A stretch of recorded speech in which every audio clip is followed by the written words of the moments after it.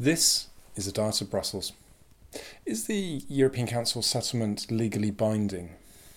This is a question that's come up several times since last week's deal, not least with Michael Gove saying that it's not worth the paper it's written on.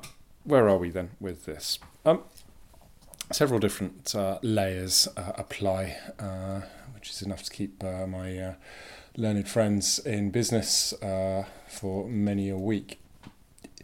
The deal itself is a decision of the European Council, and as it states in the text, it is considered to be legally binding on the participants in the European Council, so the heads of state and government of the member states.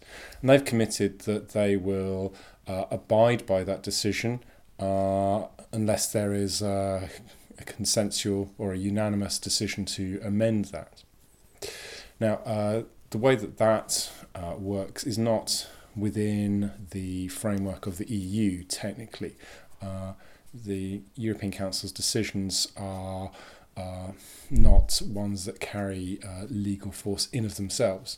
But clearly, given that member states are the holders of the ultimate legal power within the European Union, because it's based on international treaties, they can make additional decisions. And as far as I understand it, the text of this decision is going to be lodged with the UN in accordance with international law and treaties. So it has the force of a decision. At the same time, as Michael Gove rightly points out, the European Court of Justice is bound to see that the provisions of European law are observed by member states and by everyone else, and that when there is a case brought to it, it should uphold that legal order. Now, as far as this decision goes, there's nothing intrinsically within this decision that is against the legal order, with the possible exception of the safeguard mechanism limiting the access to in-work benefits, which would seem to go against the provisions about non-discrimination on the basis of nationality between EU nationals. At the same time, there's a further complication, which is that what the decision or the settlement actually contains is a set of commitments, in effect, by the Commission and by member states to see the introduction of new pieces of legislation. So all of the substantive parts of the decision fall into one of two categories.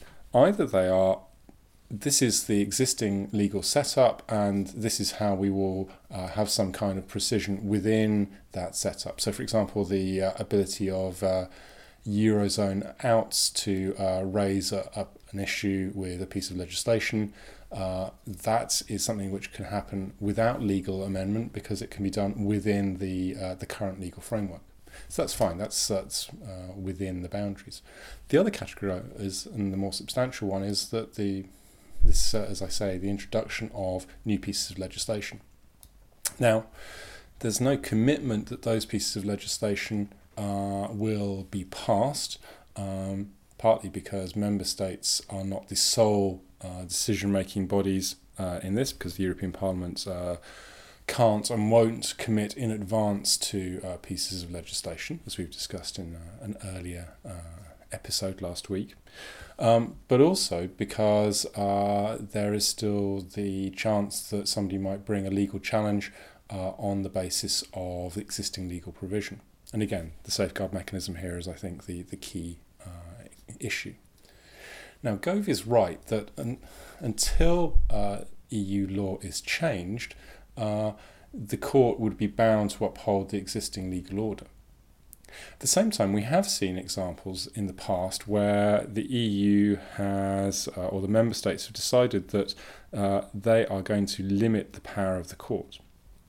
I think this is a really important point to make. The court exists at the pleasure, in effect, of member states. They hold all of the constitutional levers within the system. They can change the treaties. A good example of this came in the early 1990s when the court had a ruling which basically said that it was discriminatory to have different retirement ages for men and women. This was a case called Barker. And member states realised that this was going to cost them an awful lot of money in retrospective pension payments if applied. So at the time that the court reached this decision, the member states agreed a protocol to the treaty which said that this decision would be not retrospectively applied, so that there would be no capacity for people to claim compensation. So after that date, they amended their pension dates and ages, but made sure that the court's power didn't have a major financial consequence. And I think you would see the same here. The court knows that the European Council has committed to this settlement. It knows that the member states are committed at the next treaty change to change provisions on ever closer union, at least. And so it would interpret, most likely, the legality of a situation in light of that European Council decision. So we're both right in one sense. On the one hand, the government is right to say that the decision itself is legally binding of the European Council, but Gove is also right to say that the court is bound to uphold the law.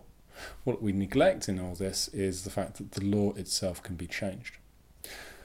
I expect we'll come back to this at several points during the rest of the debate, but hopefully that helps cast some light on the issue.